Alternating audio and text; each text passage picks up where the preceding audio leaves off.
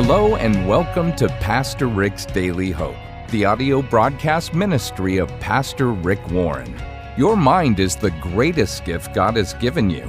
That's why today we continue with a series called Rethinking Your Life. In these lessons, Rick shares 9 biblical pillars we need to reshape our minds so that we can become more like Jesus Christ. Right now, here's Pastor Rick Warren with a message called Recovering from Traumatic Experiences. I want us to look at the subject of recovering from traumatic experiences. Recovering from traumatic experiences. We're in this series called Rethinking Your Life. And we're rethinking different areas of our life. And one of the areas that we're going to have to rethink to be all that God wants us to be is rethinking how we handle traumatic experiences in life. Now, let me start by just giving you a definition of trauma. I wrote it down. Trauma is an experience of feeling either overwhelmed or helpless or paralyzed. Overwhelmed, helpless, paralyzed, maybe frightened by a deeply distressing event. That's what trauma is, being overwhelmed or paralyzed or frightened or just feeling helpless by some kind of deeply traumatizing event in your life. Now, trauma can come from a lot of different places. It can come from abuse. It can come from abandonment. It can come from, mistreatment. It can come from betrayal. It can come from rejection. It can come from abandonment. Obviously, the death of a loved one can be very traumatic. Divorce can be traumatic. A deeply distressing event in your life, a violent accident, being a victim of a crime can be like a scam. You've been scammed. You were swindled. That can be traumatizing. But the kind of trauma that I want us to focus on this weekend is the kind that has occurred when an evil person traumatizes you with their evil, either in abuse or in some way. You have been traumatized by the actions of another person. I'm not talking about hurricanes. I'm not talking about, a bankruptcy. I'm talking about when you've been traumatized by the actions of somebody else who was very hurtful, maybe violent toward you. Now, at some point in your life, you're going to have the most traumatizing event. Mine was 6 years ago when my youngest son took his life. After struggling with mental illness for his entire life. Nothing I can imagine would be more traumatic than losing my son who took his own life. But every day in the world, there are evil people doing evil things to innocent people. And that's what I want us to talk about this weekend. Every day there's injustice. Every day there's bigotry. There's bias. There is prejudice. There's unfairness, things like that. And as I said, at some point, you're going to face trauma in your life. So what does God say about it? What does God say about evil? And what does God say about trauma? Now, when we talk about this, the first thing that people always ask is, okay, this is a good question. If God is truly good, if God is truly loving, if God is so loving and good and gracious, why didn't he just get rid of evil? Why didn't he just wipe it out? Why does he let bad things happen to good people? Why didn't he just wipe out all kinds of evil? What's a good question? It's a legitimate question. First, you have to define evil. What is evil? Because we always think evil is something out there. Evil is anything that opposes God, rebels against God, disobeys God, rejects God, or ignores God. Now, if that's what evil is, the opposite of what God is good and evil is the opposite of God, then I have made evil choices in my life, and so have you. So have you. You have not always done what God said to do. You have not always done what's best for other people. You have made evil choices, and I have made evil choices too. The Bible says no one gets off clean on this one. And so, really the answer of why does God allow evil in the world, why didn't he just wipe out evil right now? The answer actually has 2 parts. The first is, in fact, God is going to wipe out evil one day. At the end of history, he's going to send all evil to hell. The Bible says hell was created for evil. Hell was created for the devil and his angels. And God is going to banish it all, and there'll be an eternal punishment in hell. God is going to end evil one day. You say, well, why doesn't he do it right now? Well, he could. In fact, God could eliminate evil instantly by doing one simple thing: take away our freedom to choose. Because where does evil come from? Our bad choices. See, if God took away my freedom to choose, your freedom to choose, then there wouldn't be any evil in the world. Everything would always be good, but you would have no choice about it. You would always do the right thing. You would never do anything wrong. You'd never do anything selfish. You'd never do anything unkind. You'd never do anything hurtful. It'd be real simple. God takes away your freedom of choice, and there would be no evil. Now, I need to give you a little backstory on why you exist. The first thing is, the Bible says God is love, that God is a God of love, and you were created to be loved by God. That's why you exist. God made you to love you. God wanted a family. God wanted children. That's the first thing you need to know. The whole reason you exist is because God made you to love you. And if he hadn't wanted to love you, you would not exist. God made you to love you. God wanted children to love. Second thing you need to know is he wants you to love him back. Nothing wrong. Every parent understands that. Every parent wants their kids to love them back.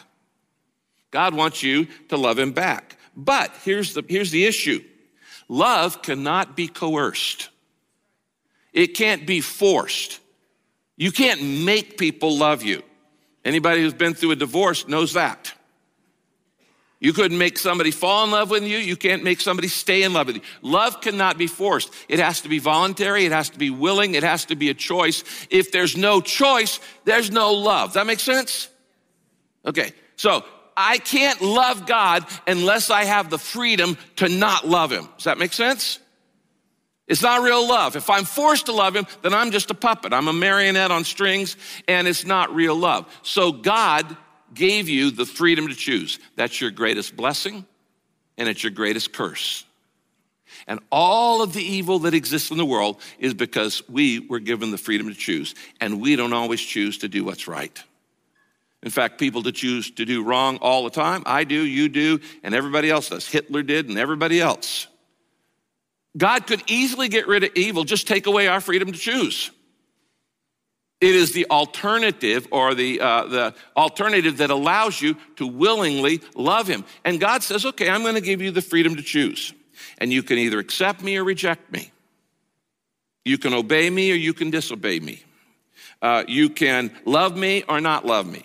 You can trust me or you can distrust me. You can doubt me. That's all. God gives you that freedom. You're free to make any choice you want. You're not free from the consequences of it, but you are free to make your choice. And so God could have just taken away all of our freedom, and then we wouldn't have any evil in the world.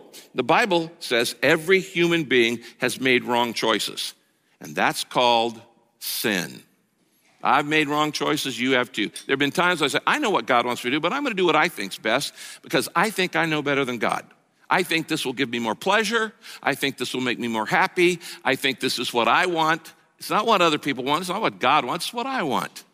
And that's called sin. Now, here's what the Bible says. Look at the verse, Romans 5:12. Sin came into the world because of what one man did. That's Adam. And with sin came death. Did you know that before Adam sinned, there was no death? Adam could have just lived for eternity on earth in the Garden of Eden, could have lived for eternity in paradise. But the moment sin and evil entered the world, God goes, I don't want you living on a planet where there's sin and evil for eternity. And so death entered the world. I'm glad I don't have to live on this planet for eternity. I want to live forever. I just don't want to live where there's suffering and sorrow and sadness and sickness and disease and death and depression and racism and all the other problems in the world. I just don't want to live there for eternity. I want to live for eternity. I just want to live in a perfect place. And once earth was broken by sin and death, God says, well, you're not going to live here forever. Now it says Notice that verse. It says, sin came into the world because of what one man did. He chose between the knowledge of good and evil, and he chose evil. And with sin came death. By the way, not just death came with that. Sin created a lot of other problems too. Let me read you a list. I made this list yesterday. None of the things on this list were in the Garden of Eden, in paradise. Decay, damage, debauchery, debt, disabilities, deceit, defeat, defiance, defilement, dehumanization. None of these were in the Garden of Eden. Delusions, dementia, depravity, deprivation, deviance, dictators, disunity, deportation, despotism, disloyalty, disgrace, depression, destruction, devastation, desertion, distress, disease, divorce, dysfunction. None of these were in paradise. Distrust, disputes, destitution, disease, disasters, desperation, and despair. That's what sin brought into the world. So you want to know why there's suffering in the world? There's suffering in the world because of sin and evil. And why is there sin and evil in the world? Because God gave us the choice. And none of us have chosen correctly all the time. Now, let me give you a couple other things the Bible says about it. Number 2, everything on earth, this leads to the second one, everything on earth is broken by sin and by evil. Everything on earth is broken by sin and by evil. Nothing on this planet works correctly all the time. The only thing perfect on planet Earth is God's word. But our relationships are broken, the weather is broken, the economy is broken, your body is broken. Have you noticed your body doesn't always work correctly? Have you noticed your relationships don't always work correctly? The economy doesn't always work correctly. Nothing works correctly because we live now on a planet broken by evil and by sin. Now, Jesus warned, in the world you will have tribulation. He said, count on it, because we're on a broken planet. This is not heaven. We want earth to be heaven. Heaven, everything is perfect. It works perfectly. God's will is done completely, instantly, continuously, quickly, all the time. None of that's true on earth. God's will is done seldom, incompletely, incorrectly, and often just ignored. That's why James says in the book of James, he says, don't be surprised when you have trials on the earth. You don't need to, this is not heaven. That's the place that's perfect. Things don't work here. Nothing works perfectly here. That's why Jesus said in Matthew 24, verse 12, there will be more and more evil in the world, so most people will stop showing their love for each other. He said it's going to increase over time. Number 3, this is an interesting point. God grieves when he sees us hurting. Sin and evil cause pain, cause suffering, cause hurt. And you say, well, what does God think about all this when he sees people hurting from all these things I just read, abuse and assault and abandonment and all those other, God grieves when he sees his children hurting. It may surprise you to know that God has emotions. God has emotions. But why do you have emotions? The only reason you have emotions is you were made in God's image. The Bible says God gets angry. The Bible says God grieves. The Bible says God laughs. The Bible says God is sorrowful, he's sad. God has emotion. God is an emotional God. He feels things. When he sees us hurting each other, when he sees man's inhumanity to humanity, it bothers him. It grieves him. In Genesis chapter 6, it says, in Noah's day, the Lord was deeply grieved that he had made man, and his heart was filled with pain. His heart was filled with pain. You know, the shortest verse in the Bible is this next one, John 11:35. Jesus wept. It's the shortest verse in the Bible, but it's filled with importance. Why? Because it shows that God grieves. Jesus wept. When God sees you in pain, he grieves too. All right? And so, like a parent watching a child in pain, look at this verse. The Bible says in Isaiah 63, verse 9, in all their suffering, he, that's God, suffered too. In all their suffering, he suffered too. I want you to write this down on your outline. God suffers with me. That's one of the most important things I want you to learn today, is that God suffers with me. When I suffer, God suffers. We don't have an apathetic God who's apathetic to pain. When he sees me suffering, he suffers with me. When he sees you suffering, he suffers with you. Of course, the greatest example of this was when Jesus came to earth. He suffered evil with us. The greatest evil ever done was done to Jesus Christ on the cross, where someone who was perfect, the only perfect person to ever live because he was God, the Son of God. He was innocent, he's tortured, he's abused, he's humiliated, he's murdered. That was evil. That was evil before Easter. God suffers with me. Look at this next verse, Psalm 55, verse 8. You, Lord, keep a record of all my sorrows. You collected all my tears in your bottle, and you list each one in your book. Is that one of the most amazing verses? Let me read it again. You, Lord, keep a record of all my sorrows, and you collected all my tears in your bottle, and you list each one in your book. Not only has God seen every tear that's fallen from your face, he's counted them. That's how much God cares about you. That's how much God loves you. That's how compassionate, that's how much God feels your pain.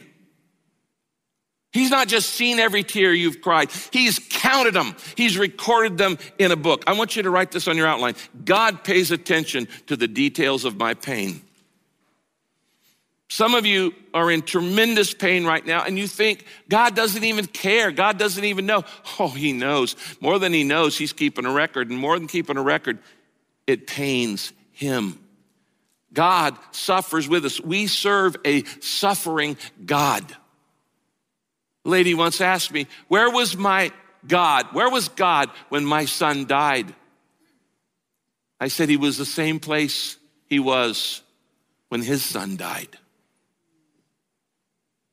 He was weeping.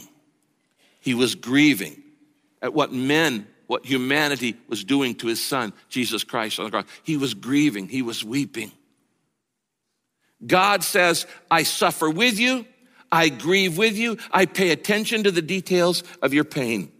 Number 4, the fourth thing we know about evil and trauma is that one day God will judge everyone justly.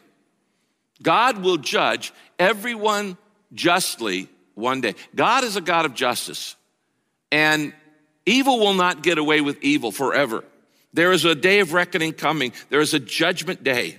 God is not just loving. He is lovingly just. God is both. God cares about justice. God cares about justice more than you do. You say, I want justice for what was done to me. Believe me, there will be a day of justice. There will be a day of reckoning. There will be a day of judgment. The Bible said it is an awesome and fearful thing to fall into the hands of God in the day of justice, because God's not just a God of love. He is a God of justice, and what is wrong must be righted. Hebrews 11:27, look up here on the screen. God has appointed that every person will die, and after that, they face the judgment. God has appointed. That is one appointment you're not going to be late for. That is one appointment you can't cancel. That is one appointment you're not going to miss. That appointment has already been set in history when you're going to die, and it says after that, you're going to face the judgment. Now, a lot of people think they're getting away with secret sin, but let me show you another verse. Look at this, Hebrews 4:13. People think, well, nobody knows what I'm doing. Well, God does. Hebrews 4:13 says, nothing can be hidden from God. Everything in all creation is exposed to his eyes, and each of us will give an account of our lives to him. That's the justice part of God. That's why we need salvation. That's why we need a Savior. Because without that, all we've got is justice and judgment. Nothing can be hidden from God's eyes. God sees it all. I think I'm getting away with something because maybe nobody knows about it. The most important person in the world, in the universe knows. God knows. And so what am I saying? God says this about evil and trauma. Evil is the downside of our free choice. It's the downside of our free choice. Number 2, everything on earth is broken by sin and evil. Number 3, God grieves when he sees evil and sin hurt us. Number 4, God's going to judge everyone justly one day.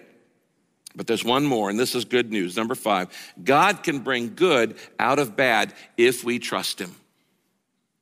And then only God can do that. Anybody can bring good out of good. That's no big deal. You can do that, I can do that, bring good out of good. God specializes in bringing good out of bad. God specializes in turning crucifixions into resurrections. And the worst thing that happened, the worst evil in history, God used to save the world. He can bring good out of bad if we trust him. We looked at this verse last week, Romans 8:28. We know that in all things, that's even the bad stuff, God works for the good of those who love him, for those who have been called according to his purpose. If we're living for God's purpose, God is saying, I will use even the bad stuff, even the trauma, even the parts that you're most embarrassed or ashamed or wish had never happened. He says, I can even use that too. I'm a God who knows how to bring good, even out of bad. If you'll give me the pieces, I will give you peace. Now, this time I want us to talk about resilience. How do you bounce back from trauma? We're in a series that I've been teaching on pain and on trauma. The first principle in recovering from a trauma is you need to accept help and support from others. Accept help and support from others. It's almost impossible to recover from trauma by yourself. We're wired to need each other. We need each other to recover. You're not going to get well on your own. First, you need somebody who's gone through what you're going through. The Bible says this in 2 Corinthians chapter 1, God comforts us in our troubles so that we can comfort others. Then when others are troubled, we can give them the same comfort that God has given us. Now, what that verse implies is this. There are people out there who've already been through what you're going through. There are people out there who've already been through what you're going through. You need to seek them out. You need to get their help. You need to enlist their wisdom and support. This is called following Jesus. Galatians 6:2, by helping each other's troubles and burdens, you're obeying the law of Christ. What is that? That's the law, love your neighbor as yourself. The second key to recovery is to focus on what's true, not what you feel. Focus on what's true, not what you feel. When you're traumatized, two things can happen to your emotions. First, your emotions can get disconnected, and second, your emotions can get distorted. Either one of these things can happen. When you've gone through a real trauma of any kind, first, when emotional pain is unbearable, we disconnect from our emotions. And you actually stop feeling anything. You're numb. You're kind of dead inside. You're so painful it shuts down. You don't feel anything. You kind of insulate and you isolate. And when you've gone through trauma, one of the problems is you don't feel anything anymore for a while. A number of people, they disconnect. And you kind of stuff it in a box and it has to gently be reawakened. But also, when you go through trauma, often our emotions get distorted. And we start believing lies, or we believe things that are true that aren't really true. Let me read you this verse, 2 Corinthians chapter 1. Paul, of course, went through many, many traumas in life, shipwrecks and beatings and stonings and all kinds of things. 2 Corinthians 1:8-9, Paul says, we were crushed and completely overwhelmed. That's called trauma. And we thought, notice he says, we thought we'd never live through it. We expected to die. That's what you're feeling in trauma. But as a result, he said, we learned not to trust in our own feelings and ourselves, but to trust in God. Paul says we thought we were going to die. His feelings were wrong. He didn't die. Now, sometimes victims actually in trauma end up blaming themselves. And they start saying things like, well, it was my fault, or I deserved this, or I'm a bad person and that's why this happened to me, or I'm no good, or there's something really, really wrong with me. Those are all lies. They're not the truth. They're lies. But when you're in trauma, sometimes the victim actually starts blaming themselves. The antidote is what Jesus said in John 8:32, the truth sets you free. And so you need to listen to the truth, not your feelings. You need God's view of you. And you may, when you've gone through trauma, need to change the way you talk to yourself. I want you to write this down. I want you to write these 3 things down. The trauma is not my fault. We're talking about the kind of trauma that is perpetrated against you by someone evil. The trauma is not my fault. The trauma, number 2, the trauma is not my identity. And number 3, the trauma is not my future. All right, let's go to the third key to recovery, and it is this. Waste no energy on revenge, learn to forgive. Waste no energy on revenge, learn to forgive. Trauma depletes your energy.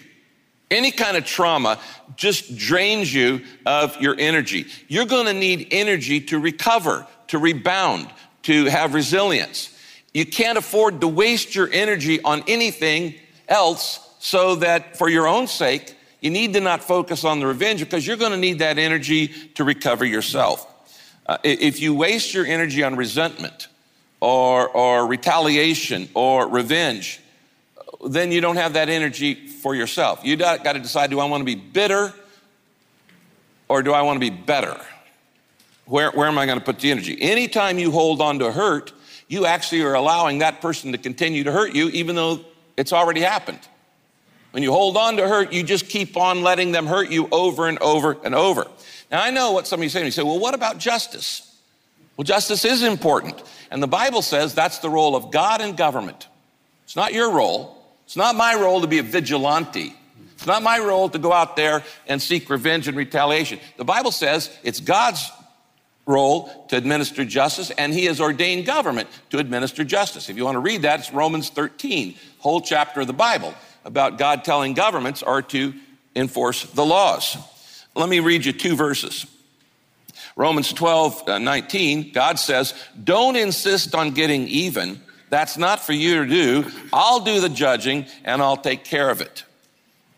Now, there's a big difference between justice and personal retaliation. But he's saying, God says, judging and justice are my job, and I've ordained the government to do it. Look at the next verse, Proverbs 16:12.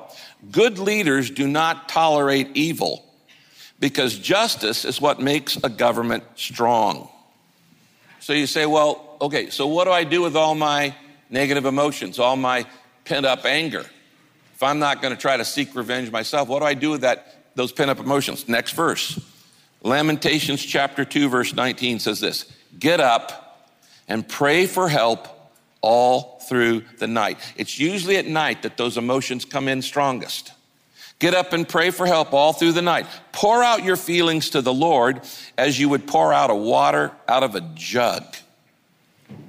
What a beautiful verse. Pour out all your frustrations. God can handle that. Pour out your anger, your bitterness. You can tell God that. God can handle that. And you pour it out to him. Now, you notice I said learn to forgive, because forgiveness has to be learned. Forgiveness is not natural. Forgiveness is not easy. Forgiveness is not fast. And when you're traumatized, it makes it even harder. And sometimes well-meaning people have actually hurt victims of trauma by pushing them to forgive faster than they really should. They have to work through the stages of grief.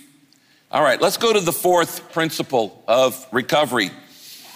And this has to do with hope. You've got to have hope. Hope and trust God for the strength to recover. Hope and trust God for the strength to recover. You can't move forward without hope. You can't move forward without faith. You have to have faith in God, faith in yourself. You have to have faith in others. You have to have faith that you can move, that you're not paralyzed, that you're not helpless, you're not hopeless. You need hope and you need faith. Jeremiah 29:11, God says, the plans I have for you are plans to prosper you and not harm you, plans to give you hope and a future. God has plans. God's plans have hope and have a future. God is a God of recovery. He is a God of restoration. This week, I went through the whole Bible and I found 32 times where God says, I will restore you. 32 times. God is a God of restoration. And there's story after story after story of a nation falling, particularly Israel, and then God restoring, and a nation falling and God restoring, God falling. If you've had any trauma, particularly the kind we're talking about today, where it's perpetrated by an individual, by evil against you, I recommend this next verse for you. Job 11:13-19 gives a lot of good advice. It says this: give your whole heart to God and hold out your hands for him to help you.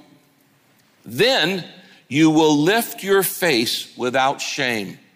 God doesn't want you living in shame. You will lift your face without shame. You will stand firm without fear. God doesn't want you living in fear. Then all your troubles will fade from your memory like water under a bridge. Your life will be brighter than the sunshine at noon, and life's darkest hour will shine like the dawn. You will live secure and full of hope. God will protect you and give you rest. And you won't be afraid of your enemies. In fact, many people will ask you for help.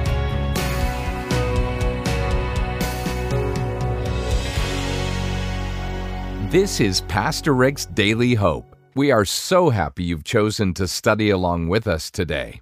If you want to live a life full of purpose and joy, then you need to transform the way you think. And to help you do this, Pastor Rick created a brand new set of scripture cards with 52 hand-selected verses from his series, Rethinking Your Life. These verses will guide you into a deeper understanding of your purpose and faith, and you'll find yourself gaining the strength to overcome temptation and conquer discouragement. When you allow God's Word to transform your mind, you'll see your life through His eyes, apply His wisdom, and step into a life of purpose and joy. This set of beautifully designed cards will help you memorize Scripture so you can recall God's Word when you need it the most. You can also use them to minister to others, give one to a friend, and write a personalized note of encouragement on the back. If a scripture really speaks to you, frame it. Put them in places where you can read them during the day for encouragement.